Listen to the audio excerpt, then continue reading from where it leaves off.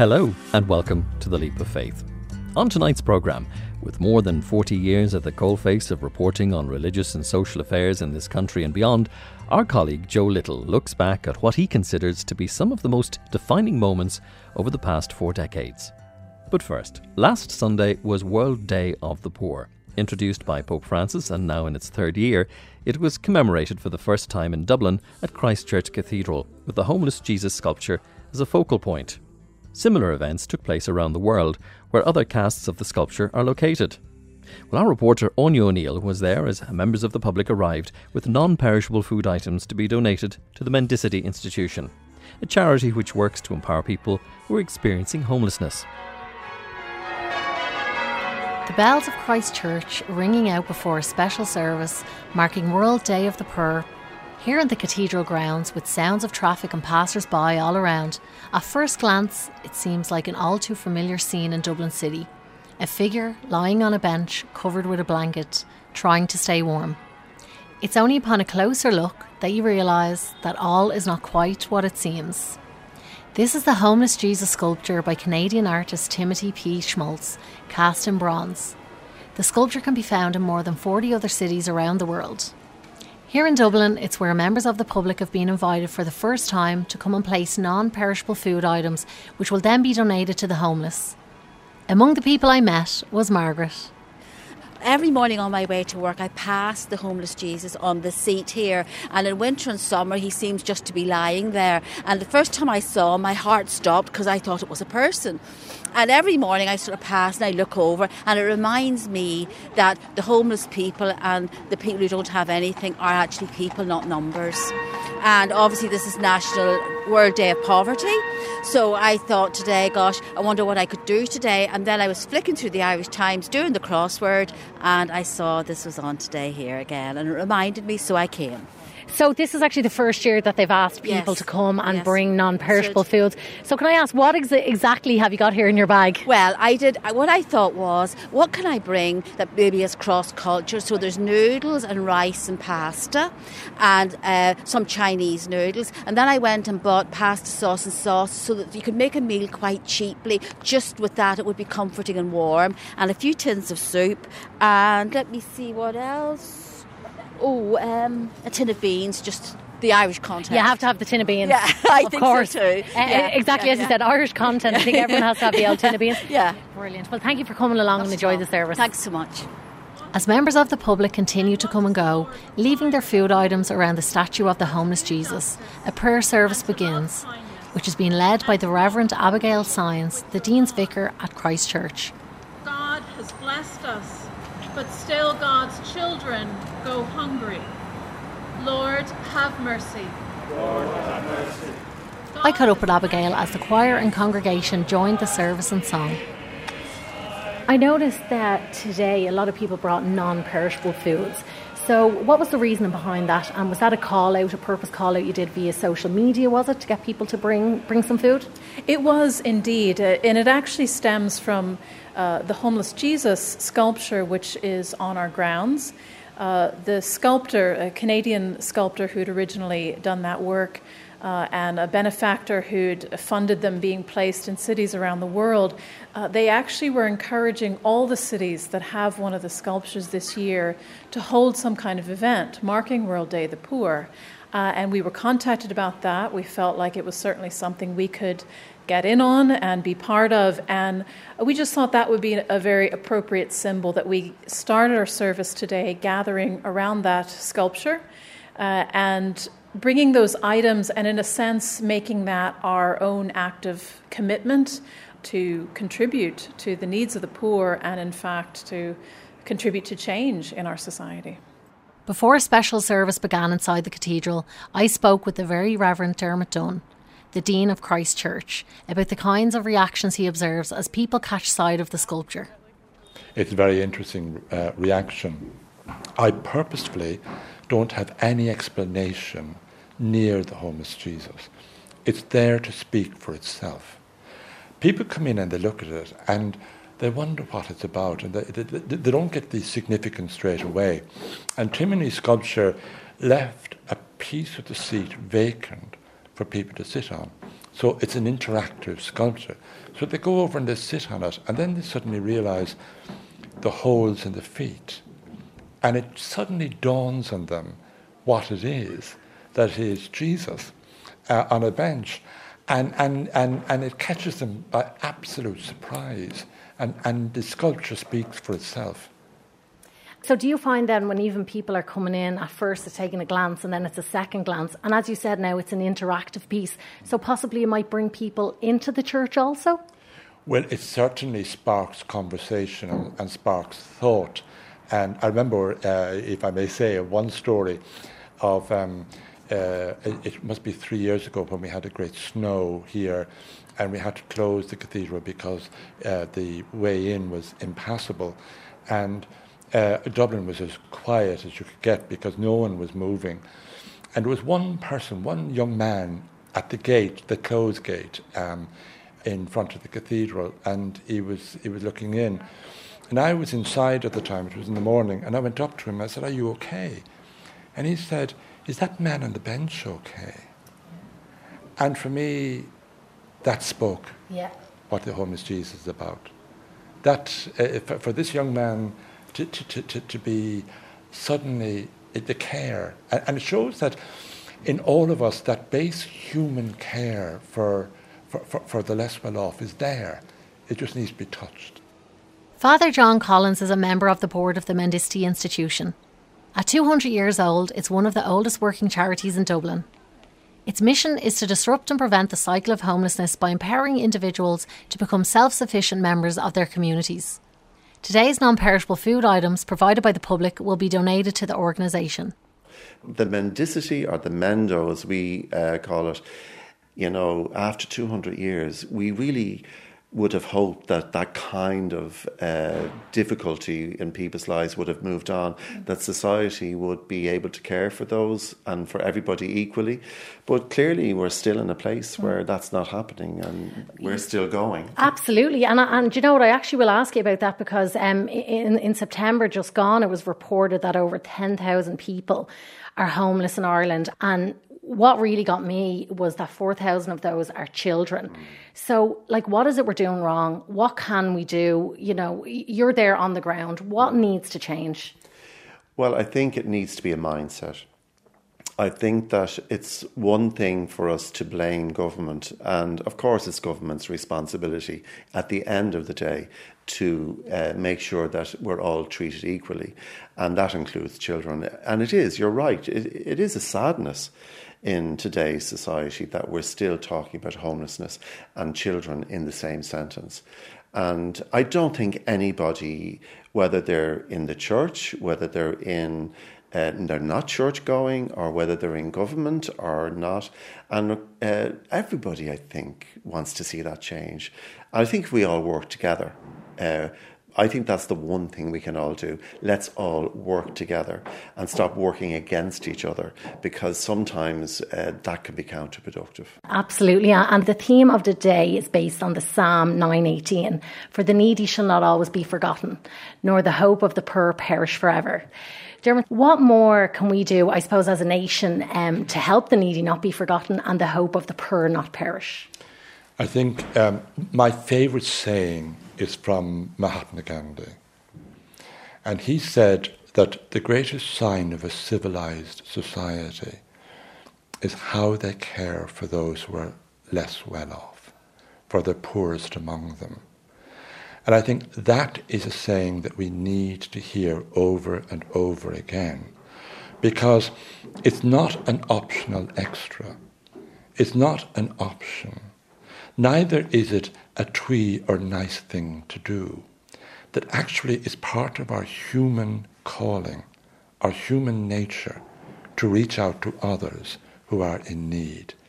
So therefore we need to get that message imbibed in our very beings, that it's not just an option to care for the poor. It is a deep, deep need to do it.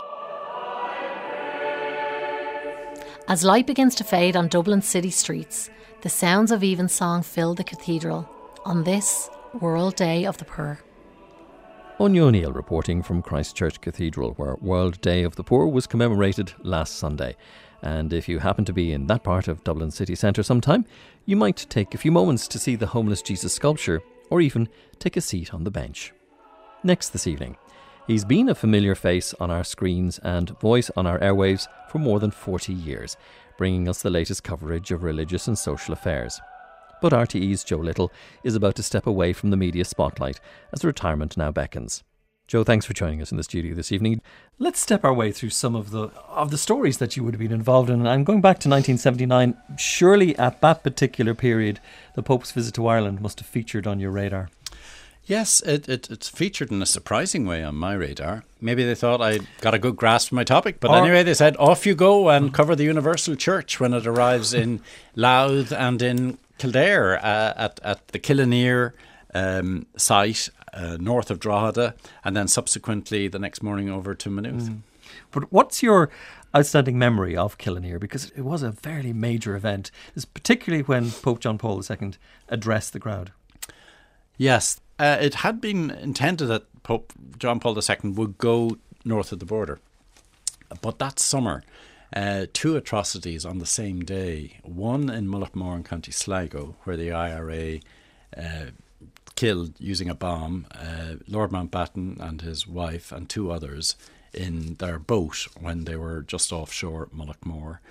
And on the same day, they used an improvised roadside device to kill 18 British soldiers at Narrow Water outside Newry in a bomb that was detonated from the Republic side of Carlingford Lough.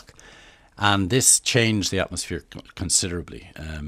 There were risks anyway, bringing a pope to Northern Ireland and the state it was in, but this put it out of court altogether. So instead, they turned to the southern part of the ecclesiastical province of Armagh, because it comes over the border, it straddles the border, and Killinear, near Drogheda, is part of that province. So the thinking was, here is a location which technically is in the Armagh province. So northerners who would have wanted to see Pope John Paul in the north could travel down and get the next best thing. Did you know what he was going to say?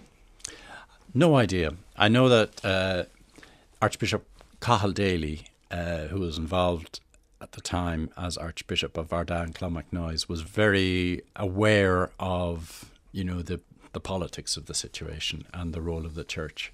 And it is said that he drafted the speech. Famous words. The famous words. Let's hear them now. Now, I wish to speak to all men and women engaged in violence.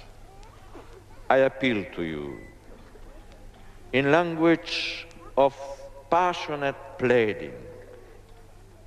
On my knees, I beg you to turn away from the path of violence and to return to the ways of peace. In the name of God, I beg you, return to Christ, who died so that men might live in forgiveness and peace. He is waiting for you, longing for each one of you to come to him, so that he may say to each of you, your sins are forgiven. Go in peace. Words heard in 1979 at Killinear. Let's roll forward to closer to the time where you found yourself becoming a religious and social affairs correspondent. In September of 1995, you were about 9 months into the job, and your colleague at the time, Ursula Halligan, named a name which started another story. Yes, so in September 95, the programme, Primetime, had named Father Ivan Payne as the Dublin priest who had abused Andrew Madden when he was an altar boy in Payne's parish of Cabra in Dublin. And Ursula Halligan revealed that 2 years earlier, in 1993, Payne had made an out-of-court settlement of £27,500 with Madden, using a loan from the diocesan authorities, and which had been okayed by Archbishop Desmond Connell. The report on Primetime added that the payment had been made through a firm of solicitors used by the Archdiocese.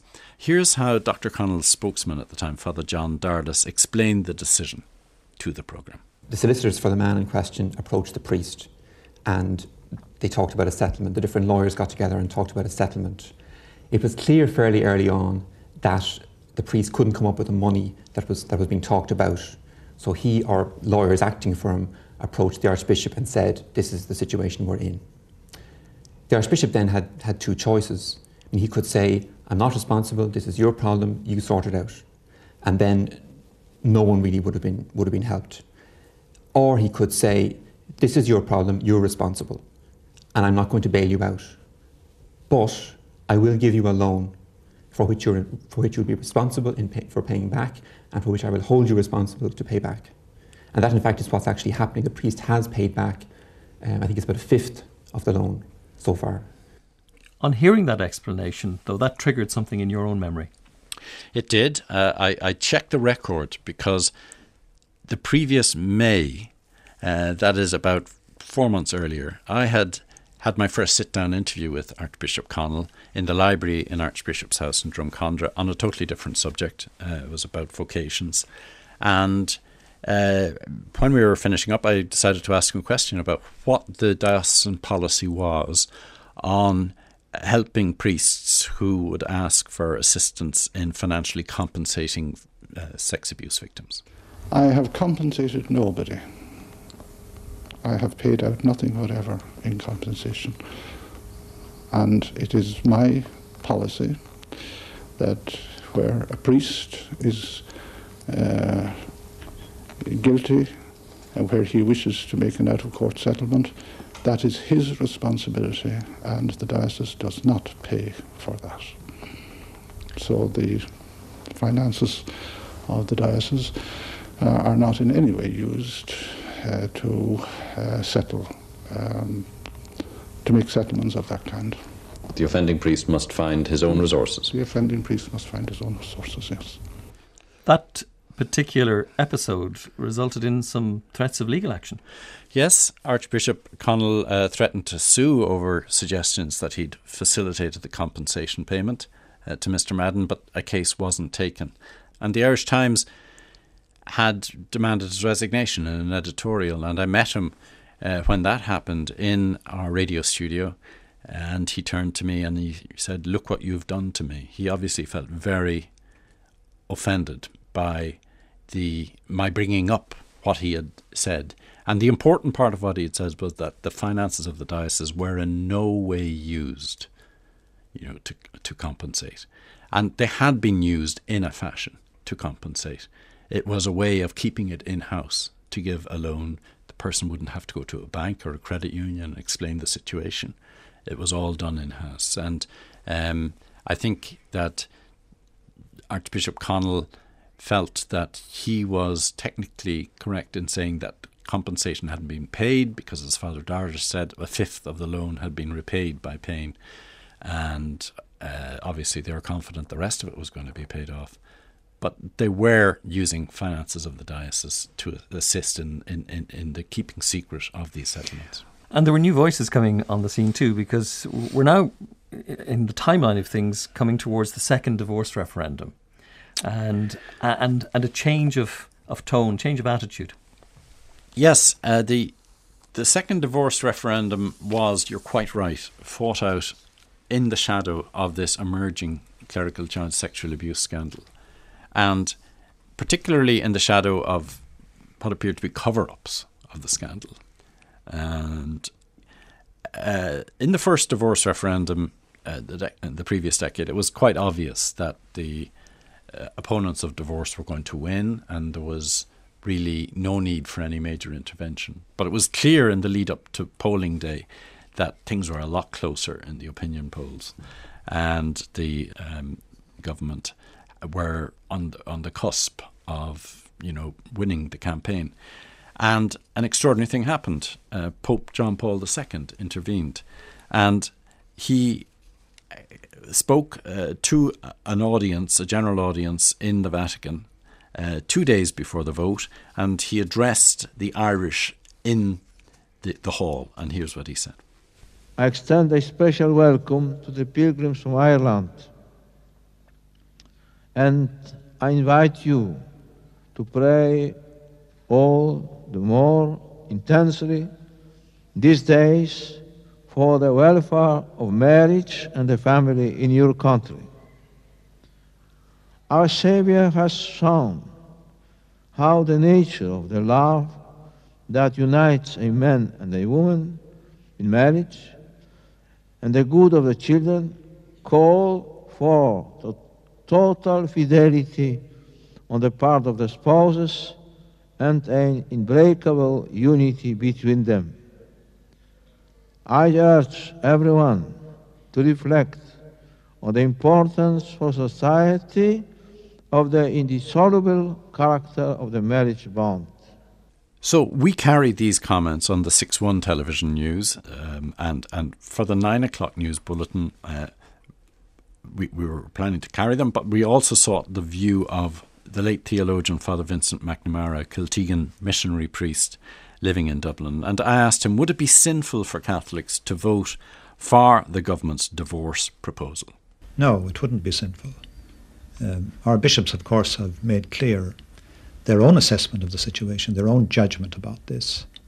But I think they have acknowledged that a Catholic can and should and indeed must, in conscience, make up his or her mind about the issue, and that they are entitled to disagree with the judgment of the bishops on the issue and to vote yes if that's their considered opinion.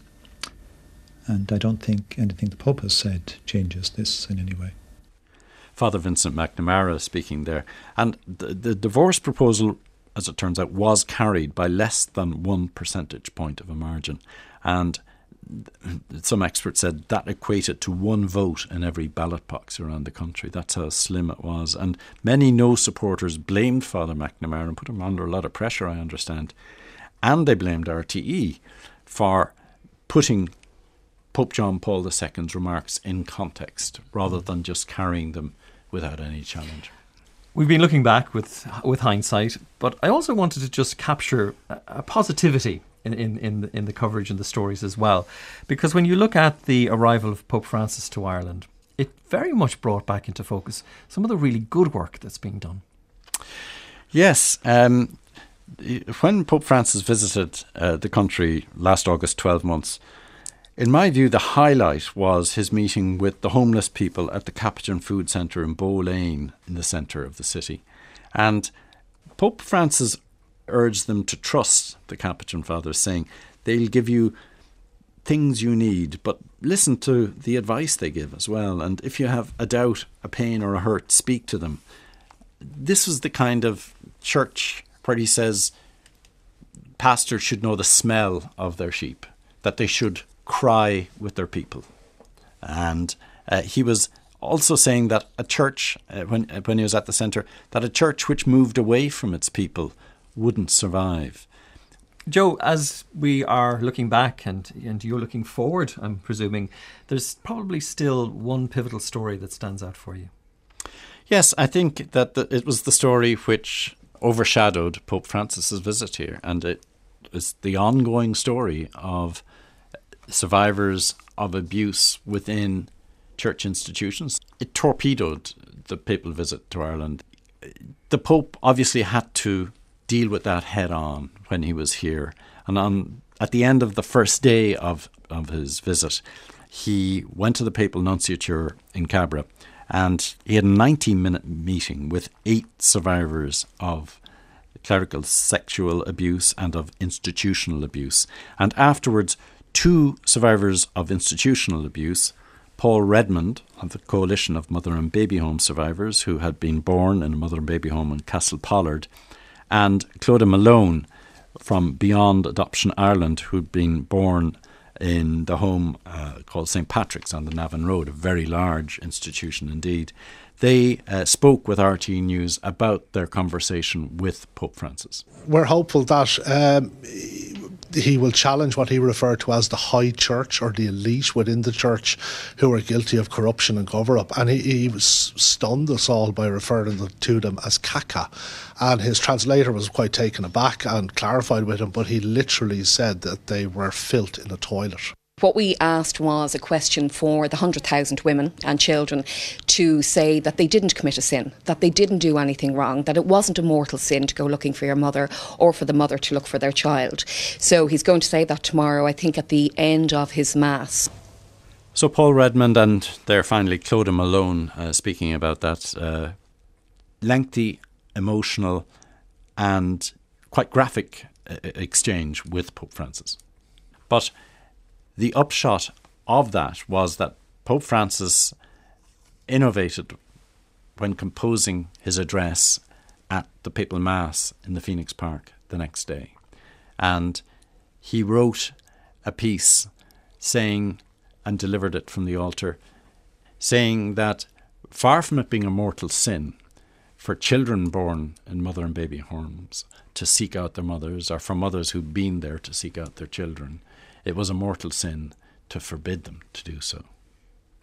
And that was very reassuring for many of the people who had experienced the kind of domineering attitude that because they were born outside wedlock, they really had no rights. And because they'd had children outside wedlock, they'd had no rights and were to be subjugated by the church. Instead, Pope Francis was encouraging them to find the warmth of human love and to try to reconnect before their parent or their child shuttled off this mortal coil.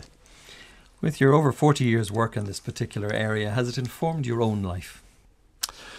I think it has informed my own life. I have seen church leaders try to come to terms with a very new situation where what had been kept secret for centuries within the church was being thrown out there in the open, and they were being challenged to credibly respond to the pain of the victims. And I do remember Cardinal Cathal Daly saying to me at our last meeting, he said, "Joe, power corrupts, power corrupts." And he had a very sibilant way of saying things. He also said to me that his greatest regret was not involving the laity more in the life of the Catholic Church in Ireland. Joe Little, thank you. Thank you, Michael. And that's all we've time for this week on The Leap of Faith. From producer Sheila O'Callaghan and me, Michael Cummin. Good night.